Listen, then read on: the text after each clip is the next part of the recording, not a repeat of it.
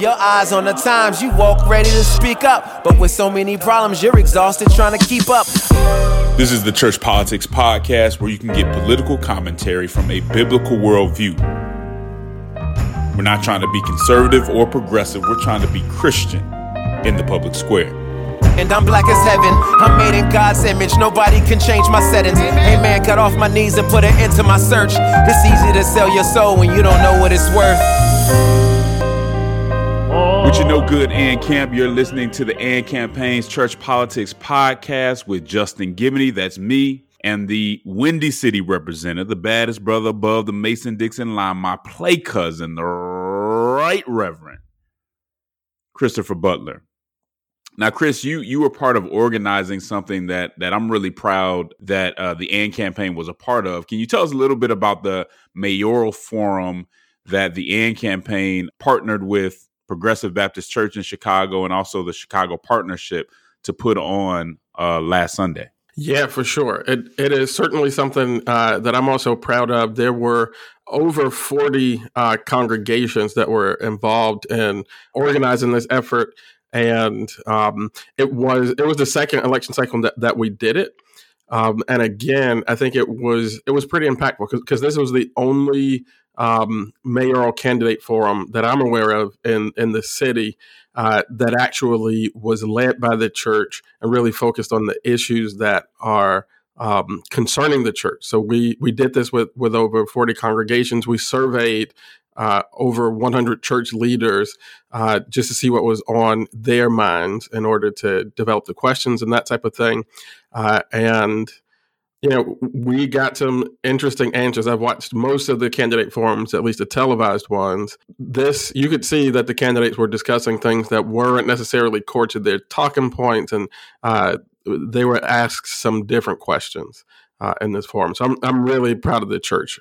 Hundreds of people, probably 600 people showed up, which was one of the larger community-based forums as well. So it really just demonstrates the power of the church. And in talking to the candidates after, all of them were impressed with the turnout, impressed with the questions, even the ones that made them a little bit uncomfortable, impressed with the professionalism. Charlie Dates and Progressive Baptist Church really did a great job of just setting up the forum, the visual stage setup. We had a great team of volunteers from the AND campaign who, just made the thing run smoothly, made sure that packets got out to the candidates. I mean, it was one of the most professional operations. Folks made that comment. And so I'm super, super proud of the Chicago chapter of the AND campaign, Progressive Baptist Church, Chicago Partnership, and all of the congregations that participated in making this happen. Man, yeah, for sure. Shout out to the Chicago chapter of the AND campaign for all your good work, all the partners that were part of this. This was the second, like he said, this was the second time we've done it. I can't believe the first one was 4 years ago. It doesn't feel like that long ago, but these are our faith and politics forums. If you want to do one in your city, you should holler at us, man. The church needs to get involved. So if you want to organize churches and do something similar, you should give us a holler. We have a good template to make it happen and can give you some advice on how to make it work. So keep that in mind. The other interesting thing that happened, I guess, last week was How I Got Over It, the documentary that we've been working on for about a year and a half, almost 2 years, on the role that the authority of Scripture played in the Black church. There's this vicious lie going around that somehow orthodoxy is a white Western construct, when the truth of the matter is there was orthodoxy in Africa early on. There was orthodoxy in the Black church from the beginning, and there continues to be. So we want to clarify that. And we would just want to show people the rich history of the church. And so that came out last Monday. That's how we wanted to start Black History Month off. It originally debuted or premiered on YouTube, but if you want to watch it now, you got to go to the website. So you got to go to andcampaign.org/register. If you register for our IVI newsletter, which is coming soon and it's free, then you can watch the video anytime you want. So go watch that now, man. Instead of binging on Netflix, go get you some church history, some Black history, some American history that'll kind of, I think, give you a depth of understanding about the Black church. And so it's a docuseries. So the first episode is out. The next few episodes will be coming out in the next few weeks. All right. But we got a lot to discuss, Chris. So we can't. We gotta get into it. As always, we want to give a shout out to our sponsor, the Fetzer Institute, for supporting us in what we do and how we do it. We appreciate you, and we also appreciate all those folks who give small donations or large donations over Patreon.com/churchpolitics. Thank you. We wouldn't be able to do this without you. So let's get into it. Grab your Bible, get your mind right, and prepare to think, not like a Republican, not like a Democrat, but to think like a Christian. And let me start off with this scripture. I want to go to Psalm 27, verse 1. And it says, "The Lord is my light and my salvation. Whom shall I fear? The Lord is the stronghold of my life. Of whom shall I be afraid?" Well, Chris, I know I dropped this on you right before earlier this morning, but I want to give two people their flowers today. I want to use this first segment to do that. But let me first provide some context on why I think it's important and why I think what they're doing is so special. Over time, Chris, Christians gained a reputation for being hypercritical, for being judgmental and harshly calling people out before ever taking the time to show them that we love them. I think you remember those days, Chris. Everything that didn't come directly out of the church or that wasn't explicitly professing the name of Jesus was satanic and wicked. And I think some of that stuff sort of got out of hand. There was no room for understanding. There was no room for common grace, which is the truth that God's grace allows non-believers to do good works as well, right? You don't have to be a believer to do good works. And in many cases, the most public face of Christianity didn't seek to understand, didn't seek to sympathize. It just self-righteously lashed out. It wasn't everybody, but it was a prominent part of the Christian public witness. And because of this, we eventually became the butt of a lot of jokes and the target of a lot of pop culture ridicule, from In Living Color to Saturday Night Live to Comic View. Every comic on the circuit had a joke about born-again Christians. We sort of became a caricature. And in many ways, we earned it. We lacked grace in some circumstances. And so I'm not pretending like all of this was unwarranted or this was some sort of bloody persecution. We came into a lot of conversations loud and strident, but often without context and sometimes ignorant of the topic at hand. Some of us embraced anti-intellectualism and refused to answer hard questions. Now, Chris, you and I were kids when this was going on, but I really do think it is important to reckon with that moment in Christian history. Because at some point, many Christians in our generation began to feel ashamed of Christian culture. We developed what I'll call, Chris, a cultural inferiority complex. Many of us left the faith, and those of us who stayed, many of us became timid and self-conscious. We lost our confidence. We lost our conviction. Collectively, I think we developed a low self-esteem. And then we started to look to the world, to pop culture, to academia, to secular activism for validation. We wanted acceptance. We wanted to sit at the cool kids table.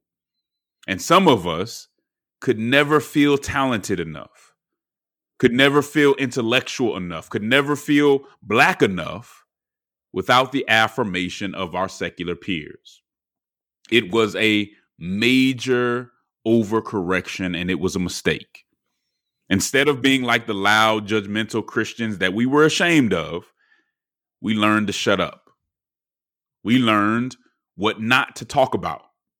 We learned that if you don't want to be branded as a crazy Christian, you don't touch on certain subjects. You don't critique certain people. And if you look closely, Chris, I think you can still see that complex in a lot of Christian influencers. Not only did they learn to hide from certain subjects, if they really got hip to what was going on and really got hip to the game, they learned that you could get the most applause from harshly critiquing the church and harshly critiquing other Christians. So that became some people's ministry. We not only avoid certain subjects, we become apologists of the culture. We become defenders of the culture. And some of us even get mad at other Christians for offering fair critiques of the culture. That's the state of affairs today. Those are the rules of engagement, and many of us have conformed to them. But two believers in particular stand out as what I would call bold cross bearers in the public square. Now, they aren't the only ones, but I do want to give them their flowers today based on some recent communications and messages that they've put forth. Dr. Charlie Dates and Jackie Hill Perry are, in my opinion, two great models of giving thoughtful, artful critiques and challenges of the culture. This weekend, we just talked about it. The AND campaign sponsored a mayoral forum in Chicago at Progressive Baptist Church, which is the church, one of the churches, Dr. Dates pastors. And he was one of the moderators. And this man had the audacity, Chris, as you informed me of this, this man had the audacity to ask 4 Democratic candidates in a progressive city about the sanctity of life from a whole life perspective. That is boldness. Now, one of the reasons that I bring this up, we were going to talk about some other things, but I brought this up really quickly, is I just saw a video that Jackie Hill Perry did, I think earlier this week or maybe late last week, where she offered a thoughtful, well-versed critique of Beyonce through the frame of Christian discernment and idolatry. Now, Chris, either nobody told Jackie Hill Perry that Beyonce was above critique and that even Christian Beehive members would come to try to destroy you once you talked about her, or alternatively, God moved Jackie Hill Perry to say something, and she was faithful enough and bold enough to do what God moved her to do. Now, maybe on the other instance, maybe nobody told Charlie Dates that Democrats don't talk about the sanctity of life, especially in progressive cities, in a forum like that. Maybe nobody told him that that would be improper at a Democratic forum. Perhaps nobody told him that the proper response when political power comes into your building is to start shucking and jiving and just be happy that you're in so close proximity to power. Or alternatively, he knew all of that, but he was faithful enough and bold enough to do what he did, to say what he said, because he doesn't put the applause of men before God.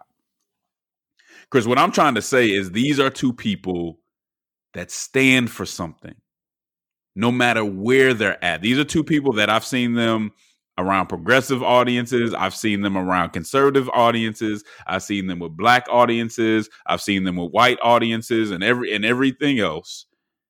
And they always stand for something. They're not just seeking the path of least resistance. They're not just seeking validation. So let me end with this and pass it to you. So while many of us are tiptoeing around the public square, we're tough on Christians, we're tough on the church, but we're afraid of our own shadow in these secular streets. While many of us are being what black folks say is scary, and being scary is worse than being scared, it's worse than being afraid. In the black lexicon, to be scary is the lowest form of cowardice.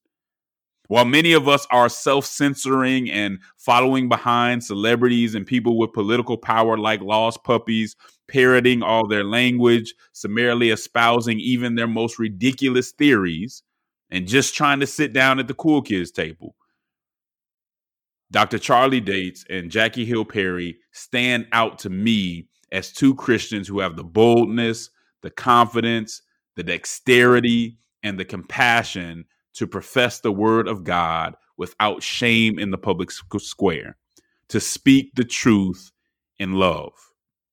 And so those are two people that I will always follow because they know the word, they're bold enough to speak it, and they love the church and their neighbors enough to do it in a faithful way.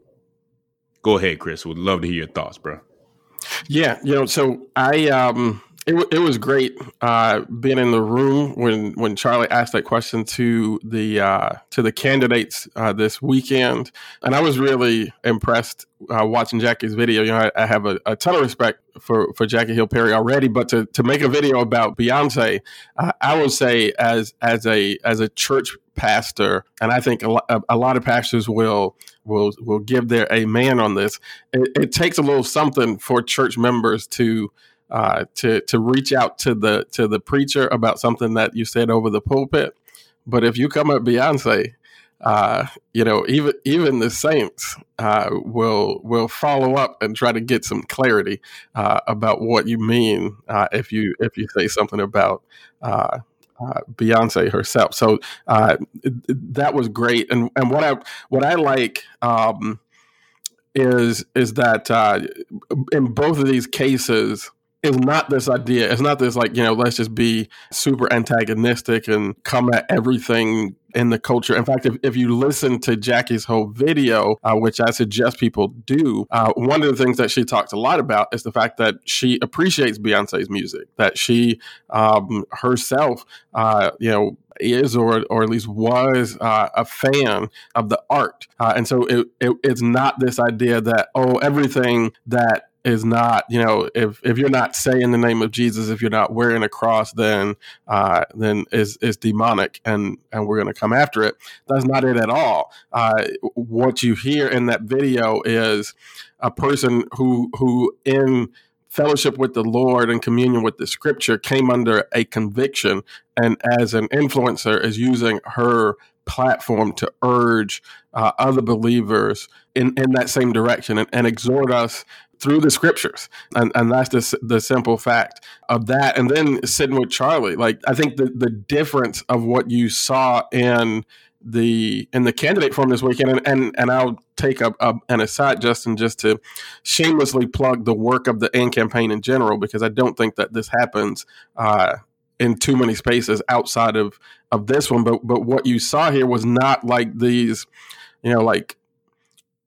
Republican church people, antagonizing Democratic politicians. In the course of that candidate forum, you saw candidates get pressed on, because right now in Chicago, everybody's running as trying to be the law and order candidate, and we believe in that. But Charlie and Pastor David Marrero pressed these candidates on, all right, we're going to enforce the law, but how do we make sure that we do that without abusing the citizenry? You heard the moderators lead the candidates through a conversation to really wrestle with, how we maintain compassion toward migrants who are coming to the city, as well as maintain some integrity in terms of just, city finances and operations and that type of thing. And so this was a very thoughtful conversation. But we, as I said at the top, we surveyed over 100 church leaders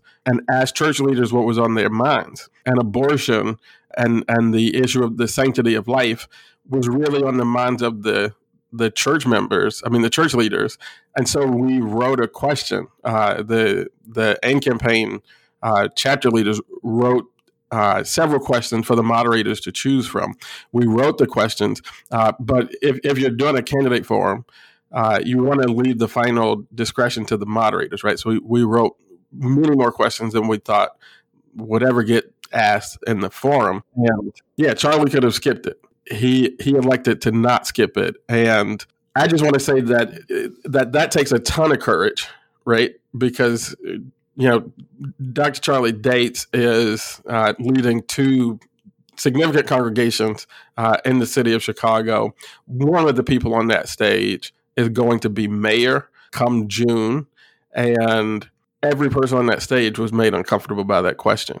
For him to go ahead and ask it took courage, and it does make an impact. There is now, thanks to Charlie Dates' video of Lori Lightfoot talking about the fact that she thinks that it's good for a pregnant mom to keep her baby.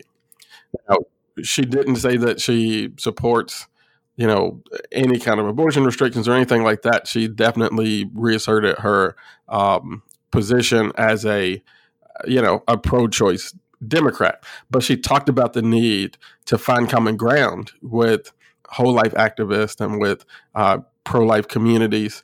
And she talked about the basic virtue in carrying a pregnancy to term, which is something that I don't think ever happens in any other type of environment.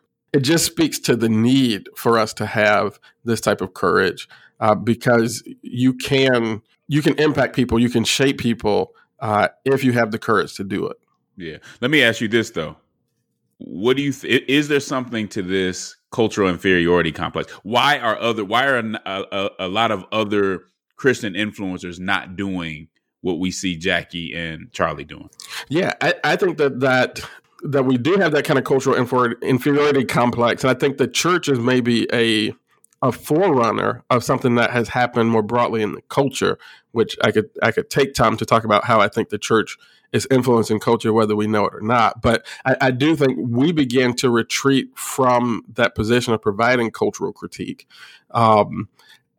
But today you almost see just across the whole generation, like if you talk to a lot of Gen Xers, millennials, Gen Z, young adults more broadly, don't tell other people what to do is kind of a core value.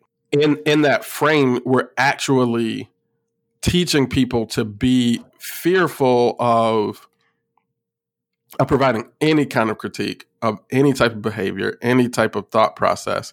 And I think is making our culture weak, right? I think that's one of the contributing factors to a lot of the kind of social emotional difficulties that we have is that we don't challenge each other. And the scriptures tell us that like iron sharpens iron, one man is supposed to sharpen another, but we can't sharpen each other if we don't.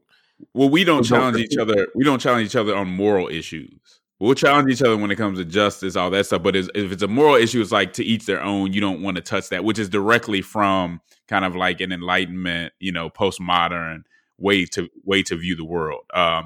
Because I get it. Nobody wants to be judgmental, and we shouldn't be going around condemning folks all the time. But it just as Jackie talked about, it's about the discernment. You still have to discern between right and wrong, and care enough about people to say, "Hey, that's not right." Whether they take your advice or not, you still need to be willing to say it. And nobody, let me tell you, everybody runs from critiquing Beyonce, Jay-Z. Jay-Z could wear a shirt that says, "I love the devil." It could, it would be a quote from a Satanist. Nobody will say anything. We'll act like it didn't happen. And this is not just about them. So I don't want to make it about Beyonce and Jay-Z, but I'm just saying, like, our unwillingness to say, no, that's not right because we want to fit in or because we don't want to look like Christians of the past has really weakened our public witness. And what I'm trying to do here, Chris, and I know you know this, is challenge Christians not to be strident, not to be like Theo bros and going around telling everybody they're wrong, but love people enough to offer a faithful and loving but straightforward critique of right and wrong. Yeah, instead and of you use the word walk into bad situations. You used the word, Justin, earlier that I think is probably the skill that we need to develop, because you use the word to describe Charlie and Jackie, dexterity, right? And I think if you get locked into one thing or the other and you don't have that kind of flexibility and that kind of intellectual capacity to move between, affirming what is good in people outside the church, outside of your ideological tribe, and then being able to turn and critique that and doing the same thing towards your tribe, right? There's some things in your tribe that are good and praiseworthy, and you should support that stuff, but you have to be able to move pretty well over those things. And that's why I like people like you, Justin, like Jackie, like Charlie, who are kind of out there so that people can see if you follow over the long term, you can kind of see that dexterity come into play. Every time you see Charlie Dates, he's not going to be railing at some politician about it. Exactly. And they're willing to take the hits though too, right? Like, it's not like I'm gonna throw a rock, hide my hands, or hide from. No, I know when I say this, I have to take the hits, but that's the cost of discipleship. And if our whole ministry, if our whole public witness is about avoiding taking hits from the culture, really, what have we become? We have to find a better place than the side that's always just hypercritical, criticizing anything that comes from the culture. And then the side, which is I won't say most, but a lot of people in our generation, which is I validate and affirm everything the culture does because I don't want to look like that other type of Christian. We've got to find a more faithful witness than that. And I just thought those were two very good examples of folks who are just trying to be faithful. They're not trying to prove a point. They're not trying to hurt nobody's feelings, but they are going to speak into issues that need to be spoken about, regardless if they're going to take hits or not. Yeah, for sure.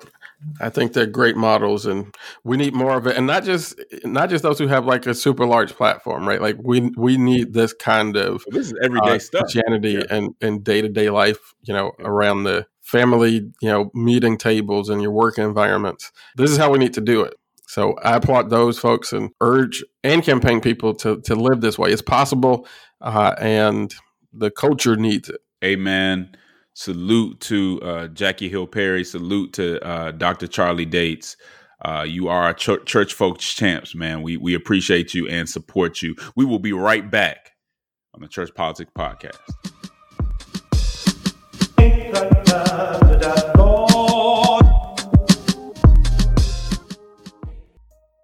Are you too progressive for conservatives and too conservative for progressives? As a Christian, do you find yourself feeling politically homeless? If so, then you're not alone. Listen, this is Justin Giboney, president of the AND campaign. And if you're a Christian who doesn't know a whole lot about politics, or someone who knows a good deal about politics but wants to be more faithful in the public square, then you have to read the AND campaign's book, Compassion and Conviction. The AND Campaign's Guide to Faithful Civic Engagement that we published with InterVarsity Press. Whether you just want to understand the relationship between church and state, why Christians should engage politics at all, how Christians should engage partisanship, politics and race, advocacy and protest, or even civility, this is the book for you. It's very much Bible-centered. It's Bible study and small group friendly. There are questions and exercises after every chapter that give you a framework for engaging politics in a biblical way.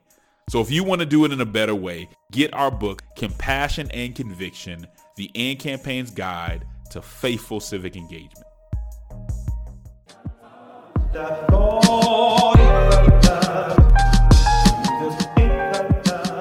And we are back on the Church Politics Podcast with Justin Giboney and the Right Reverend Christopher Butler. Chris, I ran into a rather interesting article on The Intercept about ESG, or environmental, social, and governance criteria. According to McKinsey & Company, ESG criteria are useful in measuring a company's progress toward achieving social goals in addition to creating shareholder value. So you have these two goals here. You have social goals and you have shareholder value. I wonder what happens when those come into conflict. But anyway, this is how the article started off. It said, Core Civic, the first publicly traded prison company in America and the first to operate both private prisons and private immigration detention centers on a for-profit basis, had another first that they wanted to announce. Core Civic Inc. was the first company after the George Floyd protest to proactively conduct a racial equity audit, the results of which they felt were very positive. In an accompanying report with those results on the company's diversity, equity, and inclusion, as you guys know, known as DEI, Core Civic touted its ranks of non-white prison guards, diversity on its board of directors, and diverse ranks of wardens, as well as its partnership with a Black-led pro-business trade group. But a growing chorus, Chris, of critics have questioned the lofty promises of ESG investing. So basically what happens, you get these ESG scores based on that criteria, and people actually invest in you because they feel like, oh, they're doing social good along with being able to make a nice profit. So people have kind of been criticizing that. They say that the high-minded rhetoric of the movement serves to enrich a small set of ESG-focused consultants and fund managers while misleading the public and the investor community and providing little to no benefit to society. Now, these, Chris, are kind of measures of goodness. Like, this is how we can measure the goodness of a company. But obviously, these measures can be manipulated. And if you read through the rest of this article, it goes on to talk about how the criteria for what constitutes a socially responsible investment can change from day to day. Right. So what we're seeing here is people setting up measures to show you how righteous they are, but really manipulating those measures and exploiting society in a way. And what came to mind to me when I read this, Chris, was why the Bible tells us to do things in sincerity and truth, right? A private prison talking about how righteous and good it is by hiring a few people, hiring a few guards and putting a few people on their board while having all these complaints. And it talks about the complaints that they have and all this other stuff, but somehow being able to basically being able to perfume the pig based on this ESG criteria is incredibly problematic. And it's obviously it seems very hypocritical, right? It seems so duplicitous, but it's something that a lot of investors are falling into because it can make you feel good. But we have this whole manipulation as I see it. What are your thoughts on this ESG conversation? So, I mean, I've been deeply critical of this whole setup. I think it's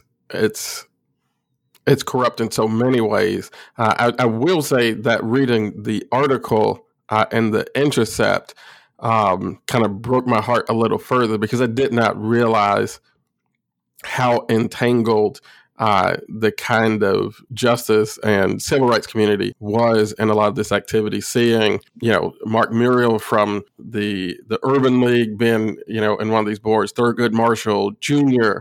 On one of these boards, the NAACP completely partnered with one of these companies that are involved in something that I think is simply at best an ineffective strategy, at worst something that is completely corrupt. Because as you said, to have a mechanism that is at the same time supposed to maximize and increase investor profits and promote social good and social welfare, I think is deeply problematic when much of what we know about,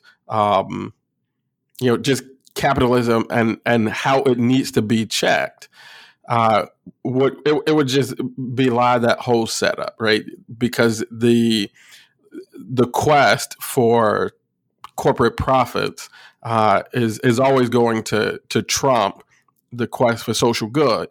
And what this stuff does is, like you said, creates this kind of false environment where people can get these positive scores. I mean, folks are getting positive scores. Just to put this in kind of a tangible frame for any listener, that one of these companies got a positive score because they put a Martin Luther King mural in a migrant detention center. So think border detention center, children being separated from their parents, whatever you think about, like border policy, put that aside for a moment. What is happening in this facility is very, very difficult social experience for anybody. And because there's an MLK mural on the wall, that is somehow supposed to be marked as a social good. If anything, is some kind of a strange antagonism and besmirchment of the legacy of a great civil rights leader, not a contribution to social good. And so it's like I said, at best, it's deeply flawed. At worst, just completely corrupt. Yeah, and you got organizations like BlackRock, which are destroying, the housing market. And we know they didn't necessarily start it, but they're certainly not helping the housing market or what some would consider the American dream. But if they get the right number of minorities on their board, if they hire a couple people here and there, if they wear dashikis and take a knee, for pictures, now they become some social good that people should invest. They get more money for it.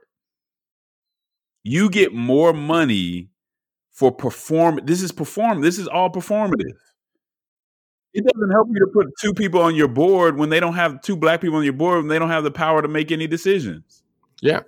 And to be clear, the way they're getting more money is that they're charging more like higher fees to invest in these ESGs because they are, deceiving people who want to make socially responsible investments into thinking that they're investing in a different type of company.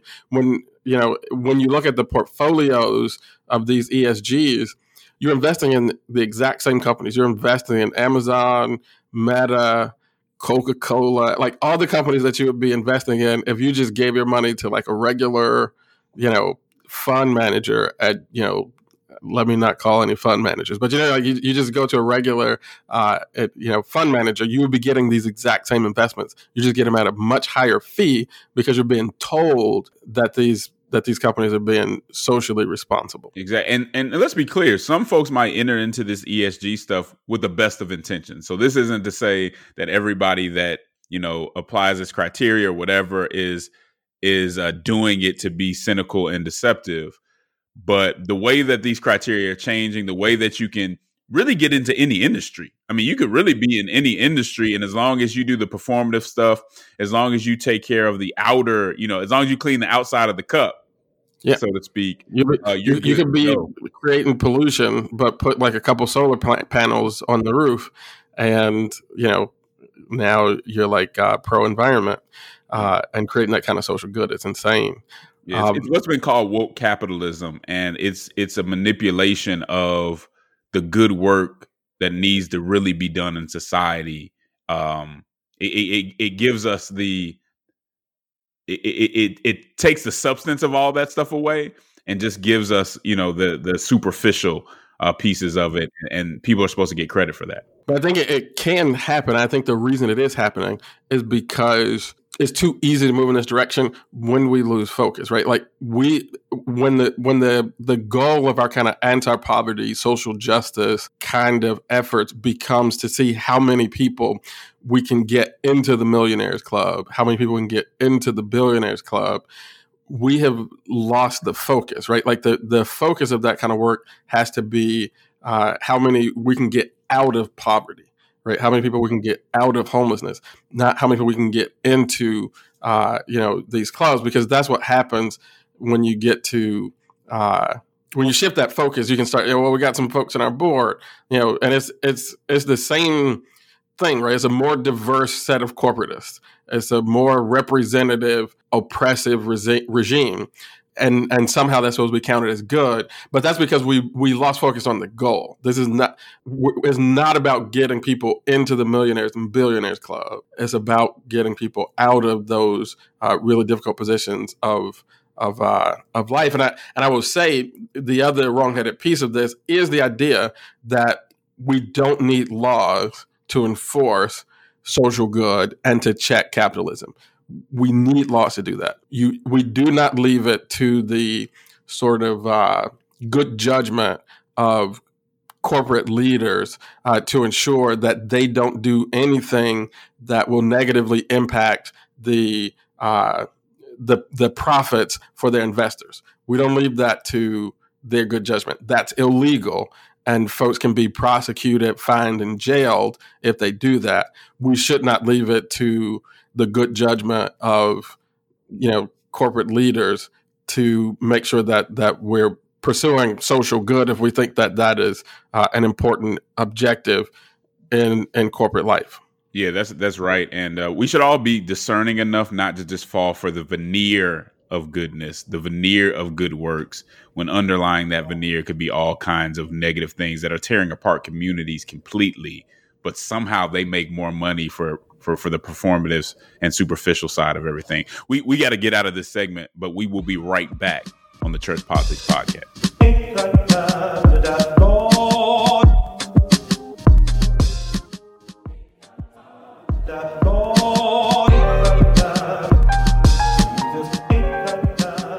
And we are back on the Church Politics Podcast with Justin Gibney and the Right Reverend Christopher Butler. Chris, my hometown newspaper, the Atlanta Journal-Constitution, has been doing some outstanding reporting on the housing issue here in Atlanta. And I want to give a shout out because this is really what investigative journalism is supposed to be about. It's supposed to be exposing things like this, not just serving, not just being the corporate media, but actually making sure that they're exposing things that people might not see if they're not close enough to it. And so this is kind of what it's about. It did this whole series, and it's been an ongoing series since last year about the housing market and about how some companies are making the housing market really basically turning the housing market into a renter's market and really exploiting certain people. And this is how it kind of starts off. It says, in the wake of the Great Recession, investors have scooped up thousands of single-family homes across Metro Atlanta. They compete against families for a limited supply in all but the wealthiest neighborhoods. Instead of building wealth for residents, these homes are now a vehicle for shareholder profits. And then it gives us some examples of what some of the problems going on here are. And this is the latest piece that came out last weekend. So here's an example it gives us. It says Tawana Randall's landlord charged her a $15 penalty every month for not having renter's insurance. Under her lease, the insurance had to benefit not just herself, but also Progressive Residential, the company that owned the 4-bedroom home. Randall said she sent proof of her policy.